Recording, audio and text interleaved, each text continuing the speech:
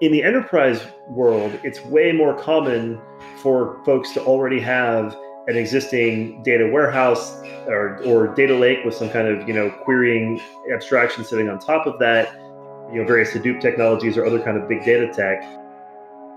And you don't want to, you would not want to try to relocate or make a copy of all that data inside of Data.World's platform. That's not a sensible thing to try to do. What you want to be able to do is connect to that data where it sits and query it in place. My name is Brian Jacob, and I'm the CTO and co-founder at Data.World.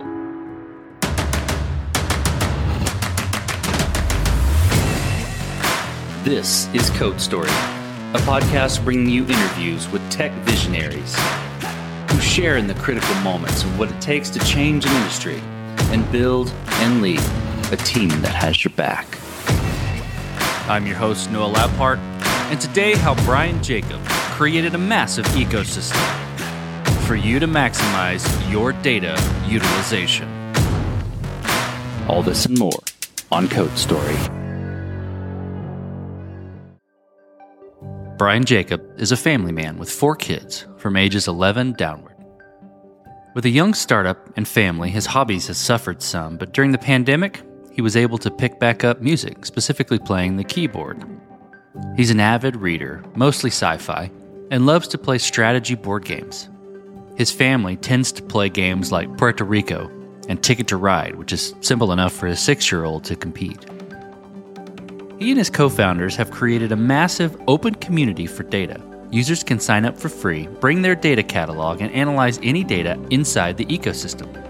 In doing so, they've seen traction of nearly 1 million users in the ecosystem, along with enterprise users utilizing a private internal data ecosystem, all based in the cloud and fully integrated. This is the creation story of Data.World. Data.World is a data catalog. It's a data and metadata management platform. Two important lenses to look at it through, and it kind of also relates to the history and how we got started. Primarily, it's an enterprise data management product. We sell this to large enterprises, Fortune 500 companies on down to small and mid-sized startups who have a particular interest in, kind of data management. So, we have customers all up and down the range, but we really kind of focus on being able to maximize the utilization of your data across the broadest set of your organization. And so large companies that have a large kind of data interested team, and then smaller companies where really the whole company needs to be wired into data.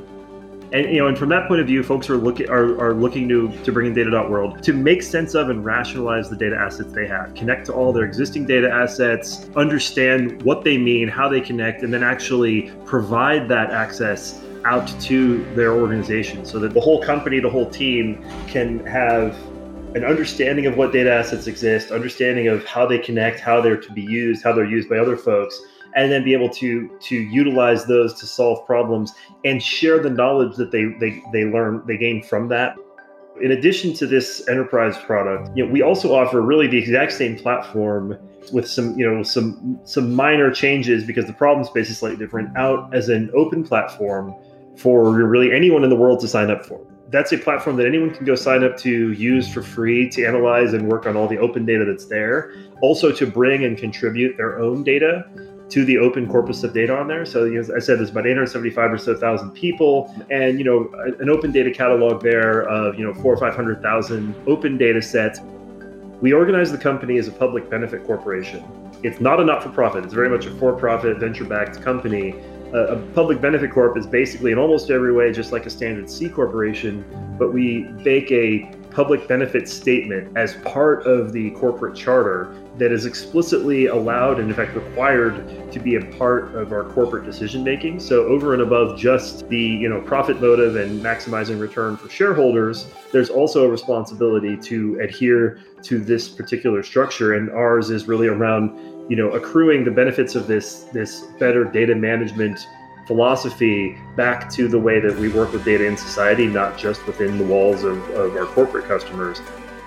So we wanted to get that open community out there first. We really spent the first 2 years of the company building out that open community. It was done for two reasons. One, to kind of adhere to that benefit statement, but two, it was a great way to kind of go from ground zero when we started the company with, no code, no product, nothing at all but an idea, to build the right product and to kind of get to this point of scale where we can do high velocity A/B testing of features. When we want to test new features, we can release them out in controlled experiments and get really, great product feedback quickly, which lets us just iterate and move much more quickly on making the product useful for folks doing data analysis than we could if we were just kind of considering the usage of folks within the walls of our corporate customers. Let's dive into the MVP a little bit. Tell me about the MVP. How long did it take to build? What sort of tools did you use to get it off the ground? We initially kind of founded the company in September 2015. And that was really, at that point, it was just the four co-founders. And, we were off pitching and doing our initial fundraise really based on the idea and the strength of that team kind of teed up and ready to go. During that time, we built a demo, and I cannot stress enough, this was a demo. It was not real software. It was, very, very loose, clickable demo of, what could be, that my co-founder John and I mostly did, and then we actually brought in a few of the folks that we were initially we intended to hire onto the team to, help flesh that out and give it a little bit more structure. We did that fundraise, and we then launched the company properly with our initial team kind of really starting in January of 2016, so kind of right at the beginning of the year.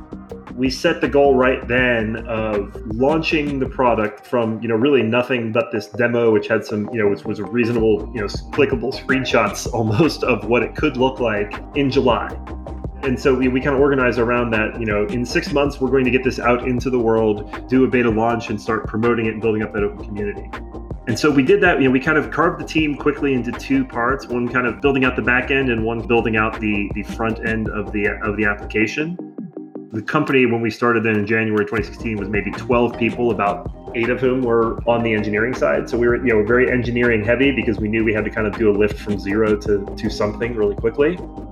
One thing we did immediately when we started that was make every connection we could to go out and do user testing on the concepts that we were building. So everything that went into the product, even in that very first MVP, was something that had been put in front of as many users as we could get it in front of. Sometimes maybe only 4 or 5 folks, but often a dozen or more. We were doing many of these user sessions every week, putting in front of folks just paper wireframes and design tools, and then the real product as it started to come to be more real.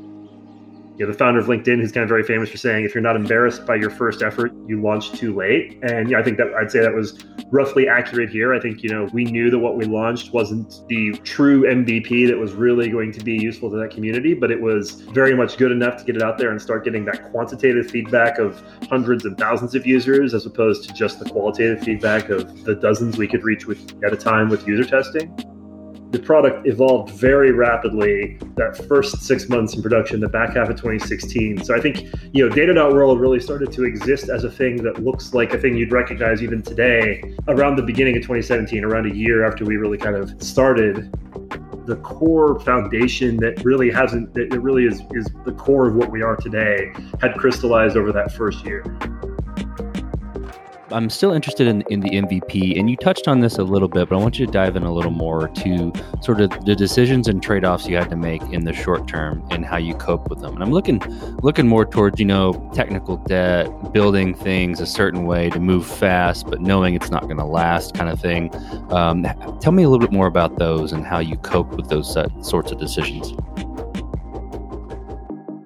What we tried to do, and I think we did a quite good job of, is identifying the right principles early on and adhering to those and kind of taking on debt intelligently and being able to manage that debt over time. So we were going to really gain the leverage of the cloud. We were going to build everything, kind of very cloud first and very much embrace the ideals of infrastructure as code, flexibility, repeatability, scalability that we could get by making sure that we took on the absolute minimum amount of operational debt and operational complexity and really maximize the ability for us to kind of automate our infrastructure.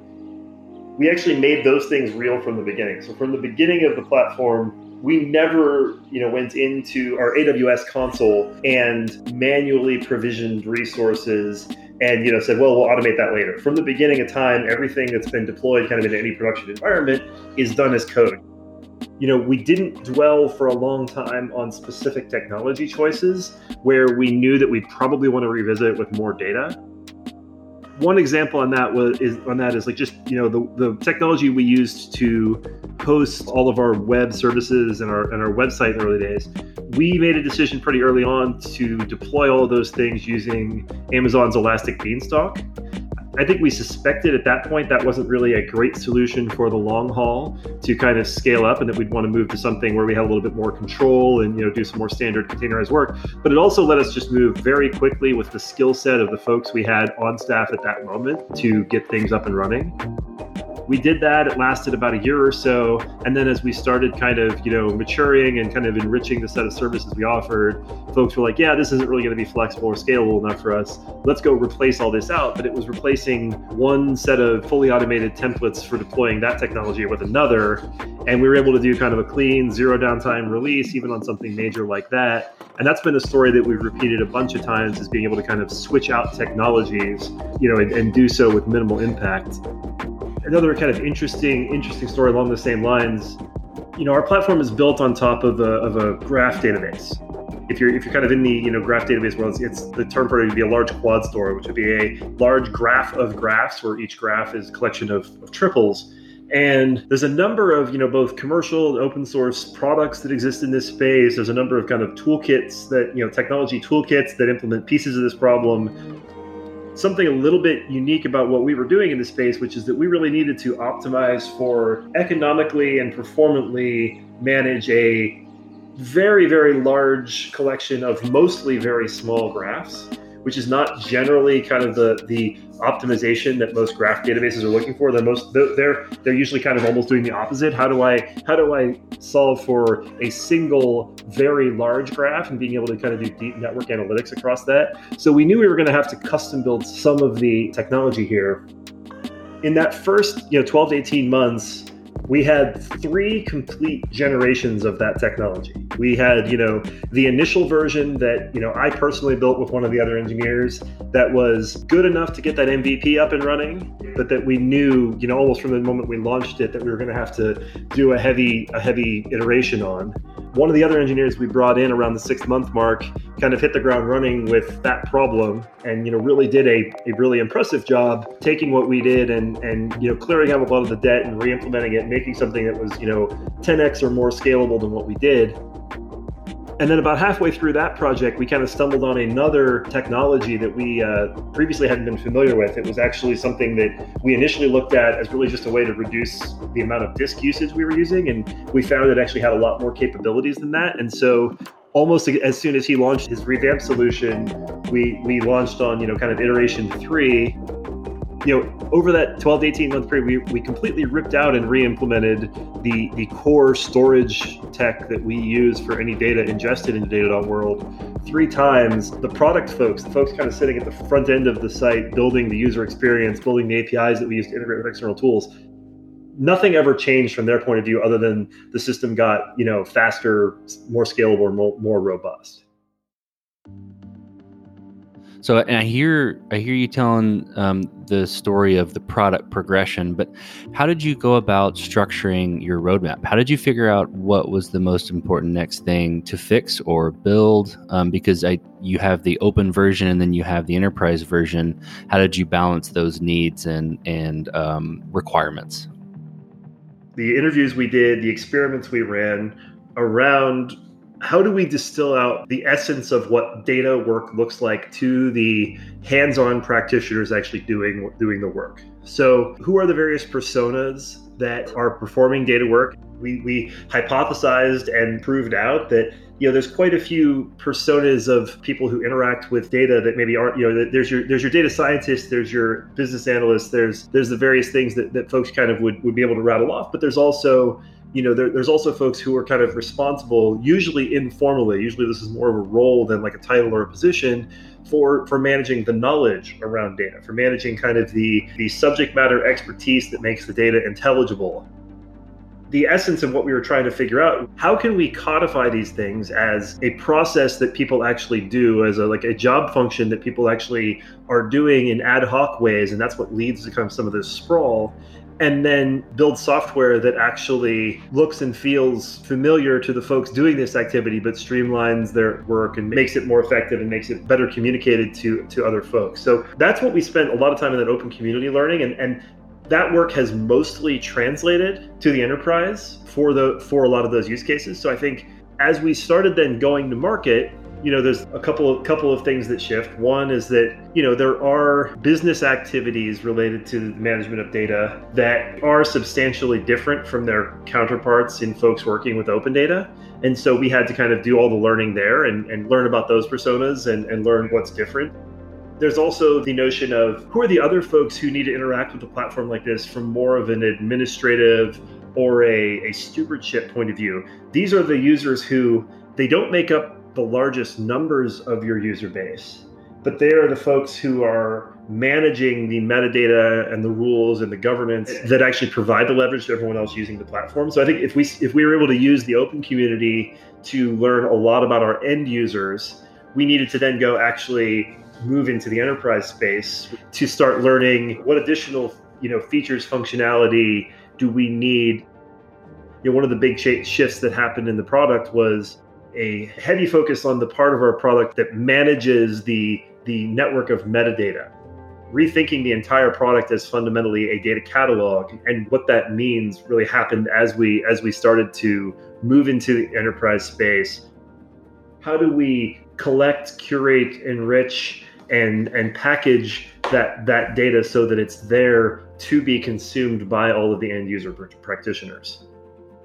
You're building such a massive product. This is a big thing to tackle, and it's so interesting. What are some of the biggest, maybe switches or upgrades, or I don't want to say pivots because that's a big word. It's not what I mean. But what are some of the features that really stuck out to you that you added and that really made a big difference in the product?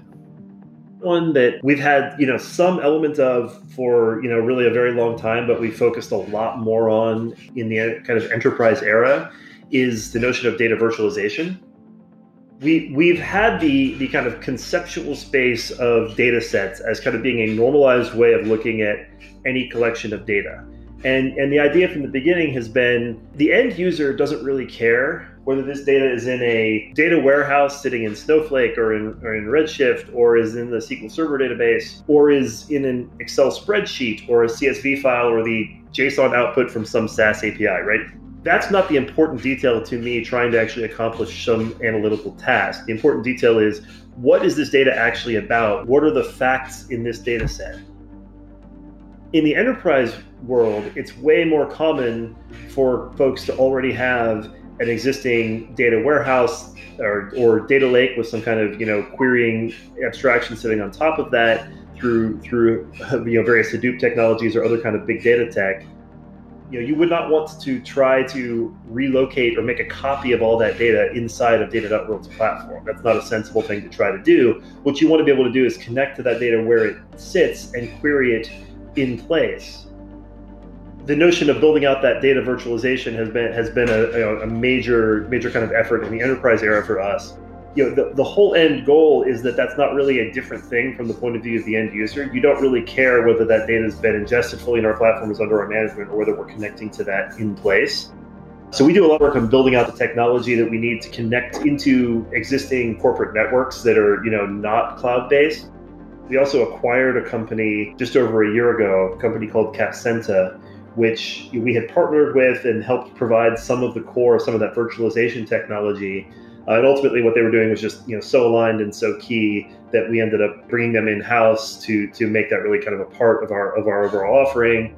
We've also, partnered with other companies that kind of help provide some of that secure networking. So this has been a major set of functionality, and this is really what lets us get into, in some cases, the biggest companies in the world, and be able to meaningfully connect to their existing large, secure data sources, and do that cataloging in our SaaS product. So let's switch over to your team. How did you build your team to really fuel the progress at Data.World? And, what did you look for in those people to indicate that they were the winning horses? All four of us who co-founded it, and we're all kind of have been around in the Austin tech scene for a good long while, have worked as executives or founded a number of the bigger companies here. So we had really kind of deep and broad networks. We really had sat down even as we were doing the initial kind of fundraising pitch and said, what's our dream team? If we could go out and hire the 10 or 12 people that we would want to start this company, who would they be?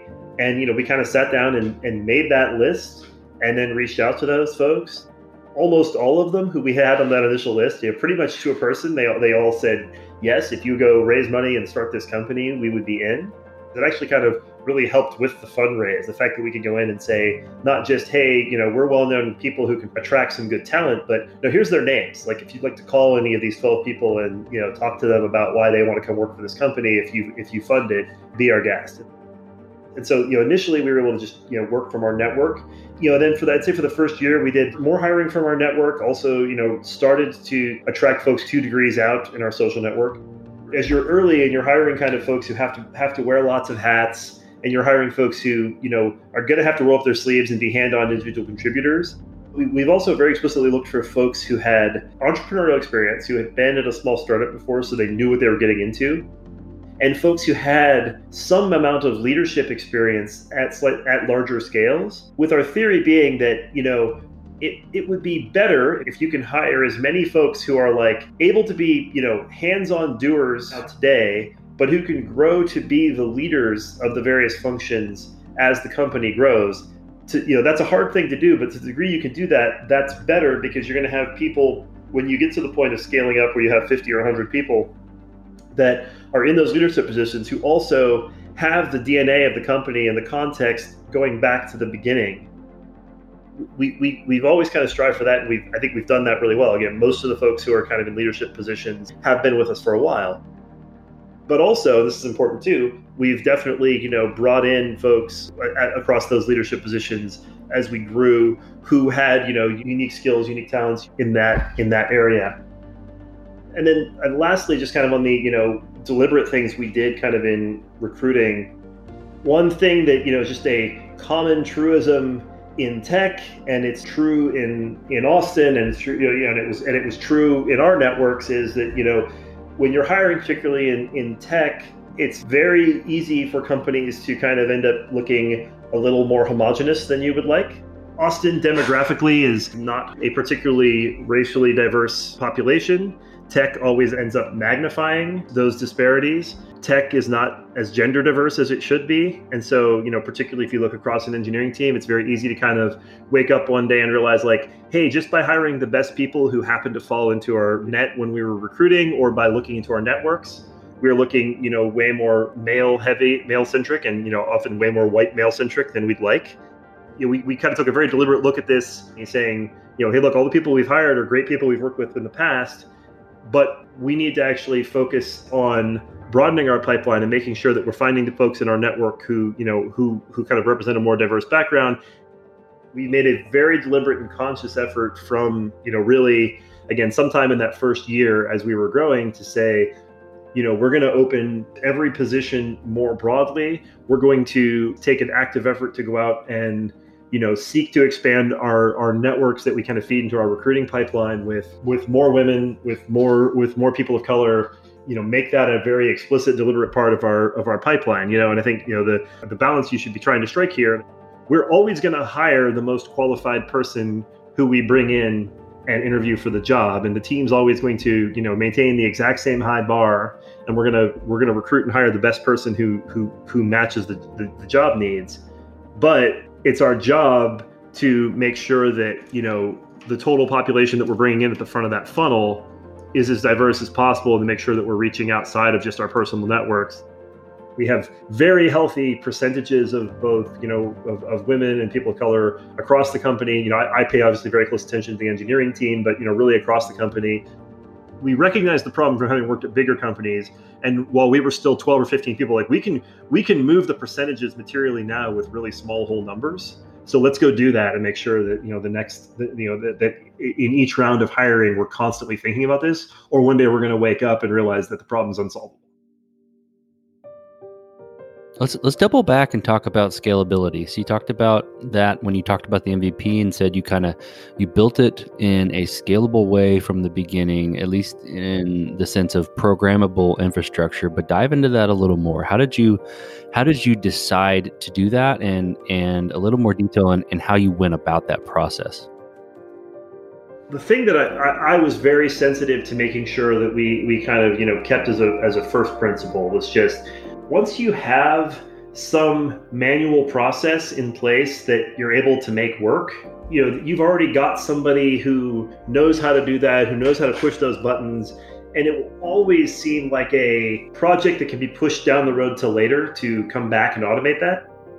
If you allow something as critical and core as being able to push out your infrastructure and trust that it's been released and it's operating successfully, and know that it's one of those things that you'll likely just never do. That was the DNA that we wanted to instill. And like, you're probably paying a 10% cost or something like that on every feature you build to maintain that invariant, but it doesn't feel, you don't feel that tax if you just kind of make it part of the acceptance criteria of like, this is what done looks like. Done looks like we can automate the release process fully and no person has to be involved in doing any manual operations. And then as you scale up, you continue paying those small taxes to automate it, but it doesn't feel like a burden. It doesn't feel like something you have to go negotiate for more. And the benefit we get from that is, right now today in 2020, we have 0 people who are tasked with doing kind of any operational maintenance of the site. Maybe that's not a fair characterization of it. We have a handful of engineers who certainly specialize in this point of the stack, but the key is that they are never going to be the people who say, okay, it's time for you to go do this weekly or monthly maintenance operation of releasing the site. They're there to write code, to produce tools that allow the developers who are building features to self-manage getting their things into production and then participating in our fully automated pipeline.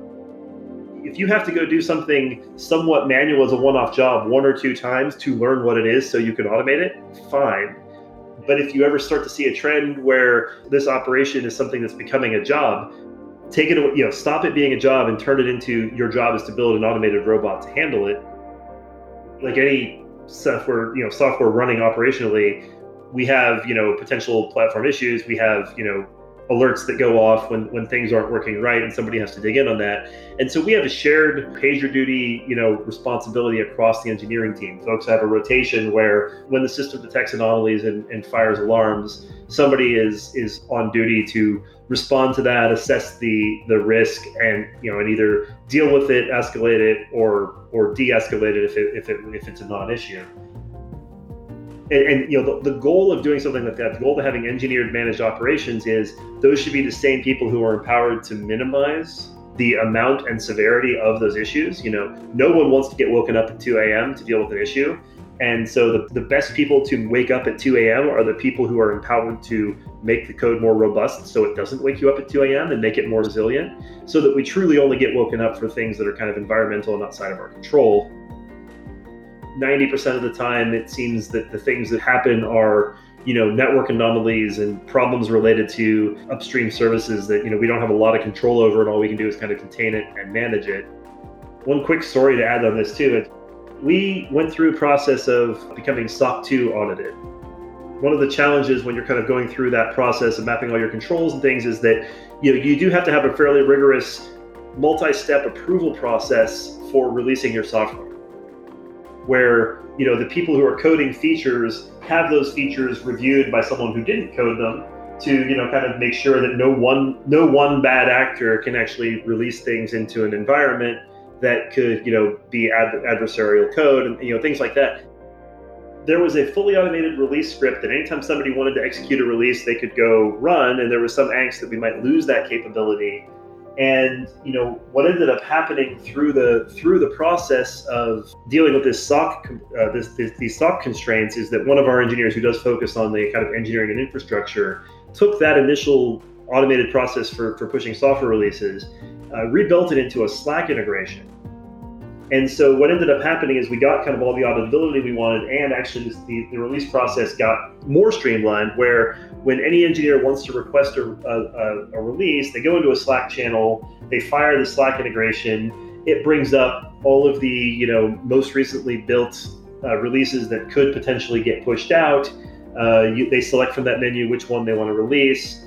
That then automatically tags and alerts everyone on the management team who's capable of approving the release. As long as one of them comes back with a thumbs up emoji approving that post, the release is scheduled and able to get released. All that kind of summed up to a more streamlined process. We release multiple times a day with this coordinated process, and we have exactly the audit trail we need by pulling it off of the Slack logs. That mentality of making everything as automated as possible really generates just serendipities like this that actually by complying with these SOC controls, we actually made everyone's life a little bit better. Well, as you step out on the balcony and you look across all that you've built with Data.World, what are you most proud of?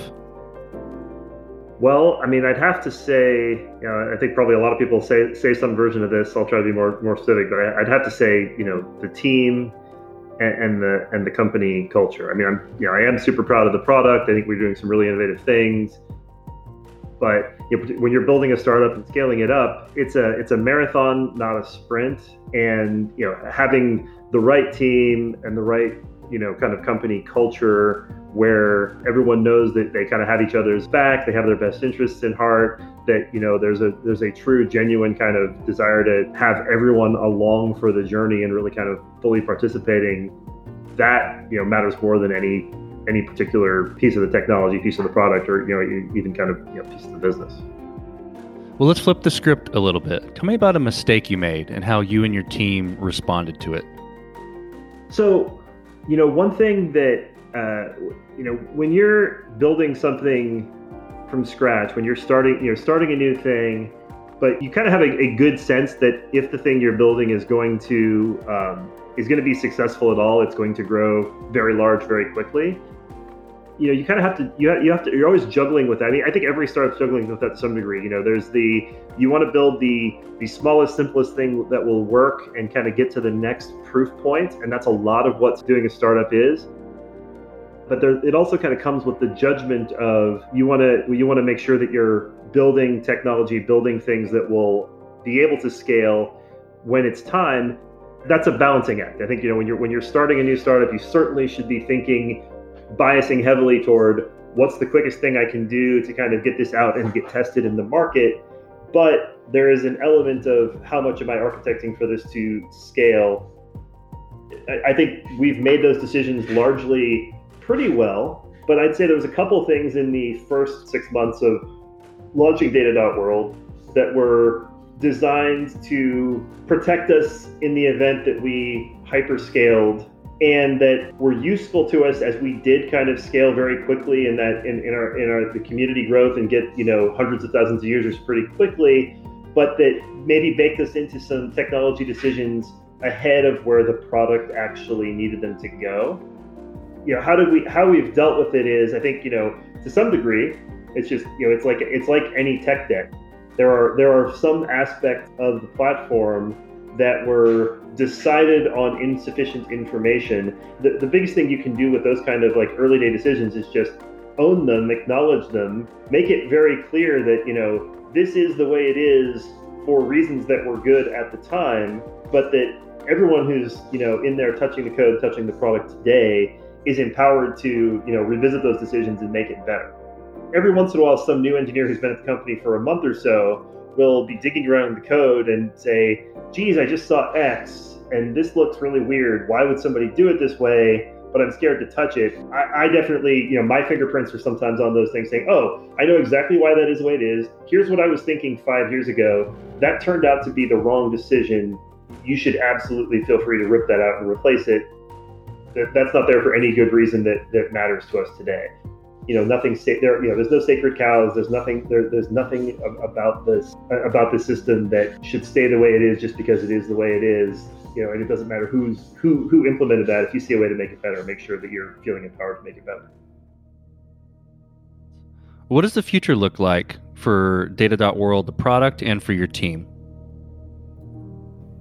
So, the near-term future for us is, really we are just in that growing in the market phase. We have found our rhythm. We're doing, we're expanding to new customers, expanding our relationship with existing customers, really having a great feedback loop with a good, solid customer base to understand what works and what doesn't, and what their needs are. We've never had the problem of not having a good idea of what to do next. I think like a lot of startups have the problem of too many great ideas of what to do next. We've got a huge palette of things that we know might have value in this market, and so we're at that phase where we are getting tons of fantastic feedback from existing customers around what of those actually are the most important things, what are the things that do add real value.